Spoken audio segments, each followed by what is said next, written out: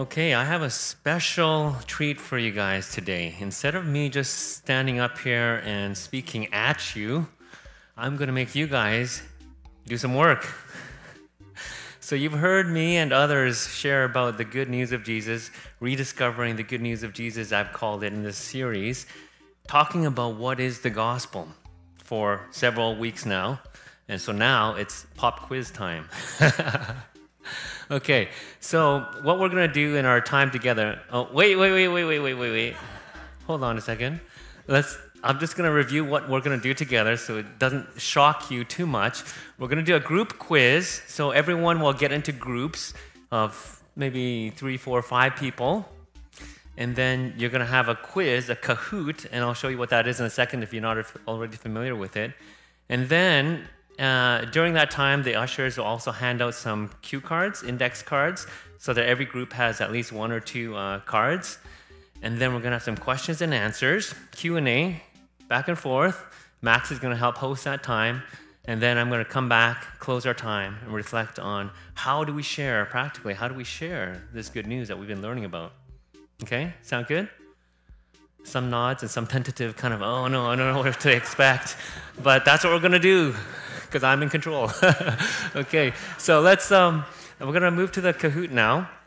But what I want you to do is to get in groups of minimum 3 people around you. So this is going to be a group effort. So for every question, the trick is you must have come to consensus about the answer to that question, okay? So this is third prize, some chocolate coins.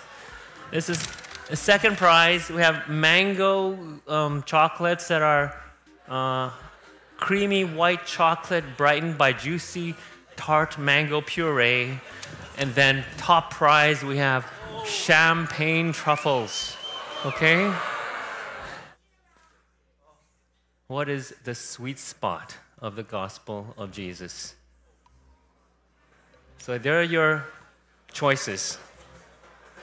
The sweet spot is a message about God's rule in and through Jesus. The sweet spot is the salvation of men and women through faith in Jesus. The sweet spot is a balance between God's justice and mercy. The sweet spot is a message that all dogs go to heaven. What is the correct answer? 29 answers? The sweet spot is the message about God's rule or his reign or his kingship in and through Jesus. That's what we've been talking about. That's the sweet spot of the good news of Jesus. Now, the sweet spot is the salvation of men and women through faith in Jesus. This is true. This is true. We are saved by faith, through faith in Jesus. But as we've been talking about, what is it that releases that power? It's realizing his kingship and being able to be transformed in our obedience of him. The sweet spot is a balance between God's justice and mercy. I kind of just threw that in there. And then, I'm not sure all dogs go to heaven, but I don't know. That was an easy one. Okay, next question. Okay, question 2. Why is the name of Jesus Christ significant to the gospel message? Why is the name of Jesus Christ significant to the gospel message? Okay, ready? What is the correct answer? Well done. Well done. Because it is a descriptive title for the Messiah. So once again, what does Messiah mean?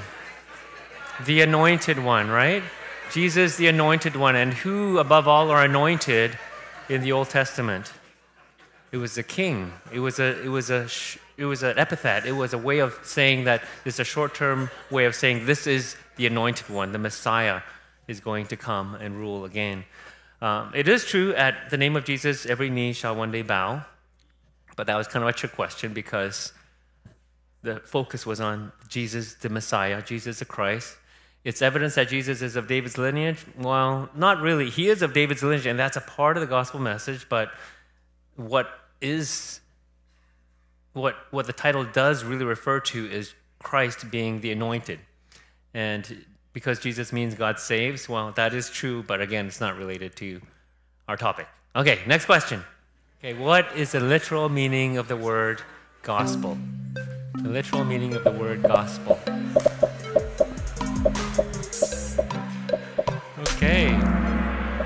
Wow. Well done, all of you. The gospel means good news, literally. Euangelion in the Greek, you can divide that into two. Good news. Oh, I'm so proud of all of you. Well done. Okay, next question. How can one summarize the gospel? Oh, this is a kind of a tricky one. The gospel is that Jesus fulfills the entire story of God in the Bible. So let's go through a couple of these other answers. The gospel is that God has made a way for people to be made right with Him. Is that true? Yes, it is true. And as you read the Bible and you kind of think about, from those terms, more of a systematic approach, like if people have been separated from God, and this is kind of how we talk about it sometimes, how do we be made right with God? Well, it is true that we need to believe in Jesus, and that's part of the gospel message. But again, what is the central gospel message? It's focusing on Jesus, right? So the gospel is that God will forgive your sins if you believe in Jesus? Well, that also is true. So it's kind of a trick question, like I said. And yet this is one of the benefits of receiving the gospel message, the truth of the gospel of Jesus. And the gospel is that God loves you and has a plan for your life. Again, this is true. And this is sometimes how we articulate it. We share the gospel as, well, God has a plan for you. He loves you. He has a plan for your life. This is true. But again, the focus is kind of on us and our needs and what we're looking for. Really, the good news, as the New Testament kind of communicates it and expresses it, all about Jesus. And we receive the benefits of that, of course. Okay, next. Jesus himself preached about the gospel in his lifetime. True or false? Jesus himself preached about the gospel in his lifetime. True or false? Oh, well done. Well done. It wasn't a trick question. So, yeah, Jesus did preach the gospel in his lifetime, right? He spoke about the kingdom of God, the good news of God. And this is before his death, before his resurrection, before the event of the cross, which we often sometimes just talk about the atonement of sins on the cross as the gospel. But Jesus was preaching about the kingdom of God. And this was equated with the gospel of God, the good news of God. So we're talking about this overarching framework of the story of the Bible, okay? Well done. Okay, next. According to the Bible, the most essential part of the gospel is... Now, this could be a bit tricky. Jesus was raised on the third day. Jesus shed his blood for the world. If we believe in Jesus, we will have eternal life. And that Jesus loves us unconditionally. Okay. Not bad. Not bad. Again, that was a little bit tricky. Okay? So why? The most essential part of the good news of Jesus is that he was raised on the third day. Why? Well, according to the New Testament, this proved his royalty. This proved the fact that he was king. Right? Kings are not crucified and then die, according to the biblical message. Kings will reign, God's Messiah will reign forever. And Jesus being raised on the third day, it presumes that he was crucified and then he was raised. And so that proves to the New Testament authors and to the followers of Jesus that he was indeed the Messiah that he claimed to be. That Jesus shed his blood for the world? Yes, this is true. Is it important to the gospel message? Yes, it is. But without resurrection, that whole message of the gospel wouldn't make sense in the first century worldview. That if we believe in Jesus, we will have eternal life. Again, yes, this is true. But again, this is not quite at the very sweet spot of that gospel message we're talking about, right? It's kind of a little bit further out. That Jesus loves us unconditionally. Again, this is true. He does love us. Unconditionally is a bit of a loaded word, I think, sometimes in our culture. But the real answer, Jesus was raised on the third day. He's exalted to heaven. And that proves that he is Messiah and King. Okay, next. Oh, let's see update on the scores. Wow. The newbies have taken the lead. Okay, 7 of 8. The gospel in its original context is more secular than it is religious. There was an illustration. I remember talking about this one Sunday. True. It is true. So remember that word, it was borrowed from originally the political and the military sphere, in which an army one side would win in a battle, and good news, we bring it back to the royal courts. Remember, that's a context that we first have of this use of the word evangel or evangelion or the gospel. And so in fact, sometimes we think of gospel as just something for the church or just for spiritual things or religious things. In fact, it's much wider. In that New Testament first century context, gospel was good news that was universal. It was universally understood as something that was good for all of society, all of humankind. Okay? The gospel is best understood within a theological framework of justification of sinners by faith through grace, the priesthood of all believers gathered together in community, the climactic enthronement of the biblical Messiah, God's Trinitarian love for all humanity. This is kind of tricky. Pretty good. Yeah, well done. The climactic enthronement of the biblical Messiah. So what I'm looking for is your understanding that this framework is a scriptural, biblical framework. It's a narrative framework. We're trying to understand the Bible as a whole. So we're not trying to kind of take parts of the Bible out and trying to understand them in isolation from each other, but we're trying to think about the Bible as a whole, the sweep of the Bible, we might say, the narrative, the story of the Bible. And there's a climax in this story, and that is the enthronement of the biblical Messiah, of the King, the Anointed One. Okay, that's a framework where we understand this gospel message in. Now, these other ones are all true. That's what makes it kind of tricky. Justification of sinners by faith. This is a Lutheran dogma that really the reformers grew out of the 16th century. The context of is faith by works or is it by grace and faith? I mean, is salvation by works or is it by faith and grace? And Luther and the reformers said it's by grace, through faith. And this is true, but is that how we understand the context of the gospel that we've been trying to talk about in terms of the New Testament understanding? Like what's most native or what grows out of the New Testament context the most? It's not A, it's not B, the priesthood of all believers gathered in community. I put that in there just to throw some of you or brethren folks off. Because I know gathered together in community, priesthood of all believers, it's a good brethren doctrine, which I also believe. But again, it's not really where we're trying to understand the gospel of Jesus. God's Trinitarian love for all humanity, that also is true. It's a great doctrine, a great teaching of the Bible, that we kind of understand God in this kind of triune relational sense.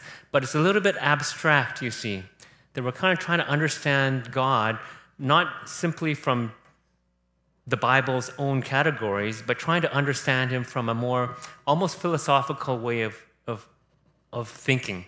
Does that make sense? Okay. So you guys did really well. I'm really happy and really proud that you guys are listening. Okay, let's see who came in first. The Angelos, third place. The newbies, second place. And the pew warmers. Okay, can I have a representative from the Angelos? Who are the Angelos? Ooh. Okay. Yeah, so we're going to head into like the next maybe 10, 15 minutes of a little question and response time. And I'm super excited because I've learned a lot from this last week's. And I think it's one of the really vital things in how to look at even just the Bible as a whole, but also the freedom that Jesus offers. So I'm excited. This first question, what difference does this understanding of the gospel make to me personally? Yeah, that's a really good and an important question. because I think one of the things that this kind of understanding of the gospel of the kingship or the lordship of Jesus really emphasizes is our obedience. So it really leads very naturally into our discipleship, or what I called it our followership of Jesus. And so when we understand the gospel in the sense that Jesus is the center of that gospel message, and that him being the king of this universe, and therefore also of our lives as a central point, the climactic point of the good news of Jesus, then it very naturally lends itself to us thinking about, okay, now what's my relationship to this king, to this one whom God has appointed as the Lord of the universe? So the assumption, I think, is that we're all kind of in rebellion, right? That we kind of have made ourselves king, and that Jesus is no longer king. But now that this declaration that Jesus is king has been made known, that's a primary proclamation of that message in the first century, the church. What am I going to do? How do I respond? And part of that has to do with repentance, that we kind of turn away from the fact that I think I'm a better king than someone else is to rule my life, than Jesus is. But Jesus has now been declared that king, and he's proven it so by being raised from the dead. And so what difference it makes to me is this, it leaves me with a response that's required. And it's not just something that's intellectually understood, as if something that we kind of can believe and not be changed, but it's something that we need to live out and obey and submit ourselves and walk with and follow this Jesus. Yeah, so I think that's where I would say in terms of the biggest difference it makes in terms of our understanding of the gospel. Okay. Yeah. Okay. Are we going all the way around just asking if they have any questions? Or yeah. Does anyone have any questions they'd like to ask that I can come grab? Oh, you got it. Ooh, amazing. Yeah, that's super helpful as well, especially in a response being not just in our knowledge or in our mind, but in our bodies and hearts. Yeah. And engaging our full lives in it. Okay, another question. Why are the different theories of atonement, so maybe if you could explain a short thing about what atonement is, why are they relevant? Yeah, different theories of atonement. Now, this is how atonement really has to do with sin and the release or forgiveness or freedom from sin. And so this is one of the ways that the Bible does speak of our relationship with God, how that's important. Well, in the New Testament, atonement, in terms of the shed blood of Jesus as an atoning sacrifice for our sins, I think it is important. It is part of the message, especially of the Gospel of John, and especially in Paul's letters, talking about what the meaning of Jesus' death was for us in terms of our sin and the things that separate us. So what's the second part of that question? Why are they relevant? Why are they relevant? Yes.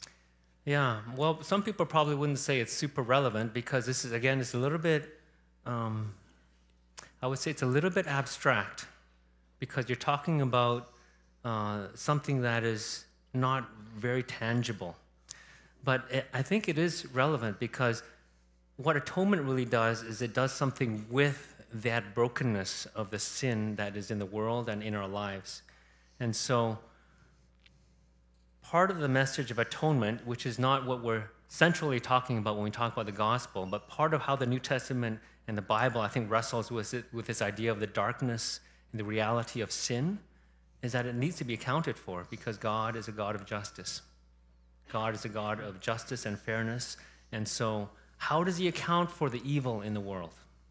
How does he account for the darkness in the world and in our hearts? Is it simply just to say, press reset and kind of say, okay, it's okay, I pardon it? Not exactly. He takes it on himself. And on himself, he metes out that punishment. He places the punishment that is due that sin onto himself. So this is what we kind of talk about as atonement, sacrifice that leads to this kind of forgiveness. But again, I wouldn't say that this is central to the gospel message. This is one of the things that we kind of have worked out, that Paul has worked out in terms of some of the background, in terms of the theology of how forgiveness works. And it's actually not just the New Testament, but even in the Old Testament sacrificial system. So, okay. Yeah. Thank you so much. That's all I'll say about that. Other gospels in the ancient world, so there were other gospels in the ancient world, other competing good news things, claiming to be the pathway to the good life. What would you say are some of the other gospels today in our culture that compete? Yeah, that's Maybe a really good question. Yeah. Yeah, what would you say? I mean, there are, I think, a lot of things that compete with this good news of Jesus. It's sometimes hard, I think, for the church to even gain a hearing for the good news of Jesus as understood in the New Testament. I think one of the things is just the good life, quote unquote, that we live here. There's so many things that we, our freedom, the conveniences, many things that we experience here in the West, especially in North America and Vancouver, that a lot of people would really enjoy and they don't experience in this world. And so these things, what I consider the gifts that God has given us, we sometimes mistake the gifts for the giver, and these things become good news unto themselves. So just maybe the worldly benefits of being embodied human beings created by God. And that's a good thing, and yet sometimes we take that as the end goal, and we lose sight of the bigger picture of us as being spiritual beings, of us as having a greater purpose in life beyond just enjoying life. So that's, I think, one of the competing gospels. Wealth might be another one, especially for us who are generally well-to-do in the Western world. Jesus said that mammon is like a god. He gave it a name. Jesus called it mammon, as if it were a god that had a name. And so it's almost like a personal thing that really competes with Jesus for his loyalty, for our loyalty. And so that can definitely be something that's a competing, I think, message of the good news, that somehow just if we have enough, and I'm not saying that money is not important and that wealth is not important or the material things are not important, it is. And God knows that we need it to live. And yet when we make that kind of the promise or the lure of security the ultimate good news, then that takes the place of this good news of Jesus being reigning as king over this world. Yeah. That's another one I would probably say. Yeah, thanks, Sam. And then that was kind of a two-parter. There's a second part to the question, which is, and how do we respond to those who are living by these other gospels? Yeah, that's a good question. How do we respond to those who are living by these other gospels? And even to pair that with another question, how do we share or how do we respond to people that don't believe in the biblical narrative? Yeah, I think probably I would start with saying that good news, those other good news messages, we feel the reality of them or the lure of them, the power of them perhaps, and that if we can think back in our own lives that, and perhaps even presently in our lives, where the powers of these other messages still entice us, then we can at least have a kind of a compassion and empathy for others as well, so that we're not, Bible bashing, that term where we're kind of hitting people over the head with the Bible and trying to argue them into the truth of Christianity, but we're coming at it more relationally because we understand that there are other messages of the truth or messages of the good news or versions of the good news that are not aligned with a biblical one, and that they do have a certain allurement to them, and that in fact we know that. But if our experience as we are disciples of Jesus is true, then those other messages are empty in the end.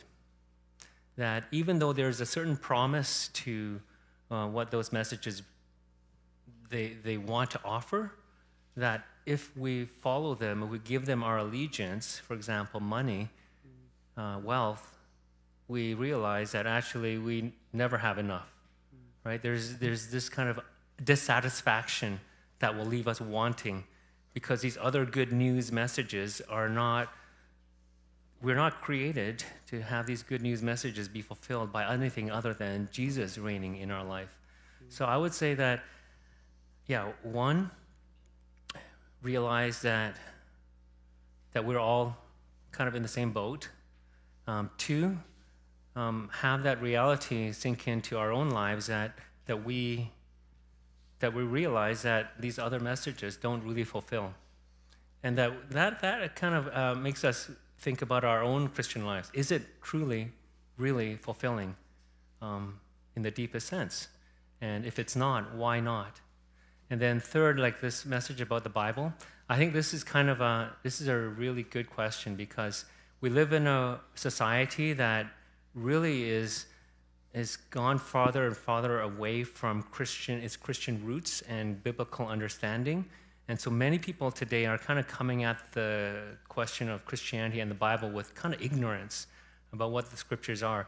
And that's kind of different from how the good news was preached in the New Testament, because either it was to Jewish people at the very beginning, or people who had some kind of, even if they were not Jewish, Acts called them the God-fearers, people who had some inclination for those who are looking for a greater sense of reality and have familiarity with the Jewish customs and story.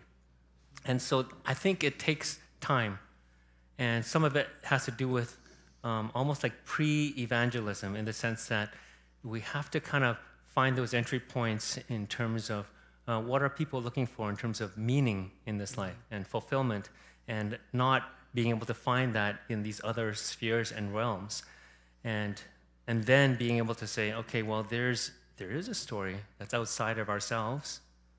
It's the Bible, and this story of Christianity is grounded supremely in this event of the resurrection of Jesus. So it's history, and it's grounded in something in this world and in history that is outside of ourselves. And so if we start to ask those kinds of questions, then it takes us beyond just something that's for us, but then we can start to find meaning in a greater context. Yeah, that's very helpful. I think even just the starting place of wanting to share coming out of the soil of kind of compassion rather than contempt, and a place of not entitlement of like, this is the only thing and you need to do this right now, but actually let your heart break for people that are following a different gospel. Yeah, really good. Thanks, Sam. Can we do one more? One more, yeah. Let me think about this for a second. We got one more. I got to be intentional. Or are we done? Maybe, how important are the details behind the gospel message? Maybe the periphery ones, even around Jesus' kingship. How important is that to, maybe if you speak on personally, but then also in the spread of the gospel and the freedom it brings in the world? Thanks. And actually, that's a perfect question to segue into the next little segment of the message. And I do want to look at the text. So, how about I'll save that one as I talk about this text that we're looking at, Acts chapter 26. Perfect. And then we'll move right into that. Okay. Okay. Amazing. Thanks, well, before, I just wanted to thank you and all the other people, Petra, Raphael, all the people that will continue to speak in this series. It's been really wonderful. Yeah. And there are two more. The series is not finished yet. Yes. So Edith will come next week and speak on transformation and the Holy Spirit and power. And the week after, Mike Woods is going to talk about worship and the place of worship and the gospel. Amazing. Thanks, everyone, for engaging. Okay. But I do want to close by returning to the message the reading that we had read out to us by Andrew from Acts chapter 26, and talk about a little bit more about the sharing of the good news. How do we do it? How do we share this good news? Petra had a wonderful message in which she shared about how do we share it with our lives so that our lives really align with the message that we're sharing. Today, I want to talk a little bit about what is it? What are the words? What are the messages that we're going to speak in terms of this good news? How do we say it? And what's really interesting about the book of Acts is that because this is the earliest record of how the church spread the good news, how they communicated the good news. So I think it's a good way to kind of begin to think about how we can spread the good news. So what's interesting about Acts, there are these 4 speeches in the book of Acts, which there are these long sermons. Well, in the book of Acts, they're not long, but you might imagine that in that first century context, there was these speeches that people gave sharing about what the message of Christianity was. And so in Acts chapter 2, Peter in Jerusalem, this is on the day of Pentecost, preaches to those who are gathered, the Jews from every nation, and he shares the gospel, the good news. In Acts chapter 7, Stephen, before he's stoned and martyred, proclaims Jesus as the Messiah to the Jewish ruling council. In Acts chapter 13, Paul now proclaims Jesus as the Messiah to those who are gathered at that synagogue in which he was ministering. And then at the end of Acts, Acts chapter 26, Paul again proclaims Jesus as Messiah to King Agrippa II, as we had read out to us. Now, what's interesting is that each of these contexts is quite different. One is to the Jews in Jerusalem, another one is to the Sanhedrin, the Jewish ruling council, another one is just to ordinary Jews gathered at synagogue, and the other one is to King Agrippa II, kind of a heathen king who ruled in Palestine, one of King Herod's followers. So the context in which these messages were given are different. The people who are giving the messages are different. And yet, if you read those messages, those speeches back to back to back, what you will see is that there's some commonalities to how this good news was shared. And I just want to point out what some of those are. And it's really quite simple. All of these sermons focus, number 1, on Jesus as being the fulfillment of the Old Testament story. That's the first thing. And so some of them go into greater detail about what that story was, the biblical Old Testament story, the history of the Old Testament. Some of them go into great detail. Some of them kind of fly through it more quickly. And David is a crucial part of that. David and the promises to David and through David that were yet to be fulfilled, and Jesus as the fulfillment of that. So that's the first point of commonality. The second is that Jesus died, he suffered and died, he was crucified. And so that's something else that they all point out. And third, his resurrection. And again, this points out, his resurrection points out that he is now, the implication is that not just he raised and died again, but he raised, was exalted, seated at the right hand of the Father, and now he is Lord and King over this universe. So this is basically the gospel message in a nutshell. And all of this will be very familiar to you and is familiar to you now. I know that because we just did this quiz, right? So this is kind of like, if you have to boil down the good news message and sharing it, that's what it would be. It's not very complex, but especially that background of the Old Testament is a bit harder to kind of grasp in a very succinct way. But if you know your Old Testament story, it's not that hard. You can talk about it within a couple of minutes and ground it in the history of civilization. Now, what we had read out to us, I think, is really interesting, because in this message that Paul preached or was speaking to, he's giving a defense of his own life. He's been accused of all sorts of things, and he's now defending himself against these accusations. And what happens is that, first of all, he starts by sharing his own testimony. He starts by sharing his own story. right? That he was somebody who persecuted the church. He literally watched Christians die, and he was pleased that they were dying because he thought that they were blaspheming God. He thought that they were doing something that was heretical, that was completely contrary to his understanding of who God was. And then he talks about how Jesus encounters him on that road to Damascus, and then how there's this complete 180-degree change in his life.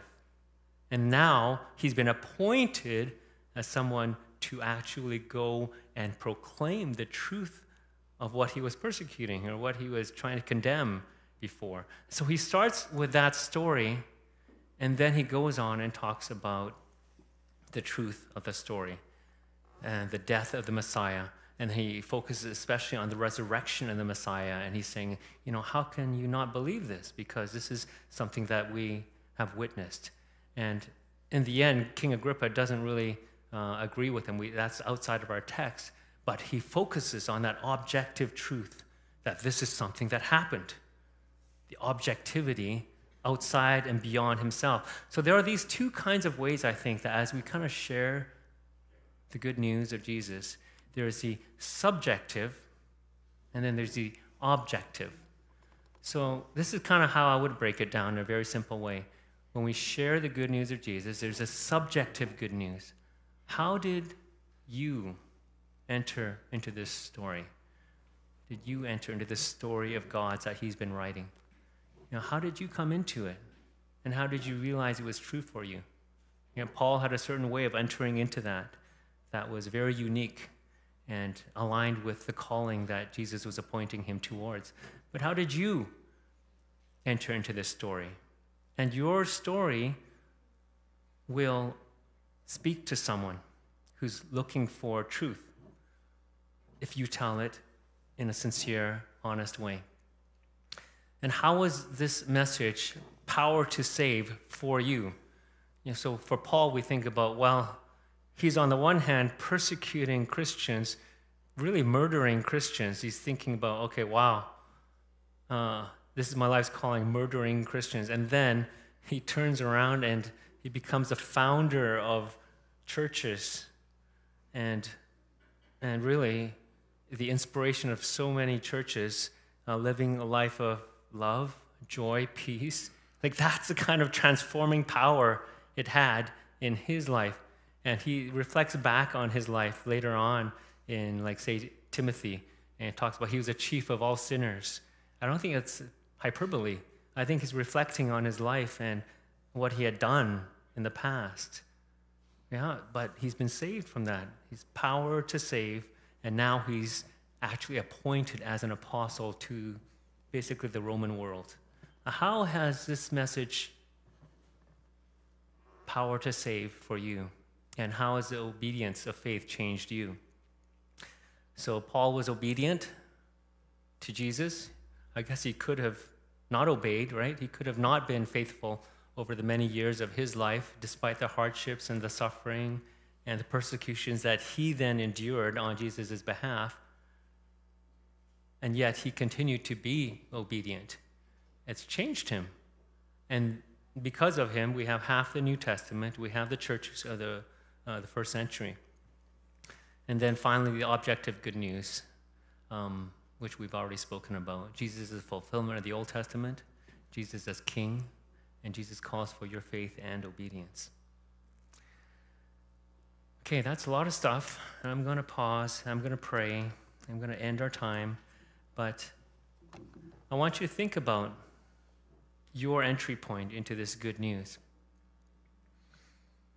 How is this message, power to save, for you? And how has your obedience to the Lord changed your life?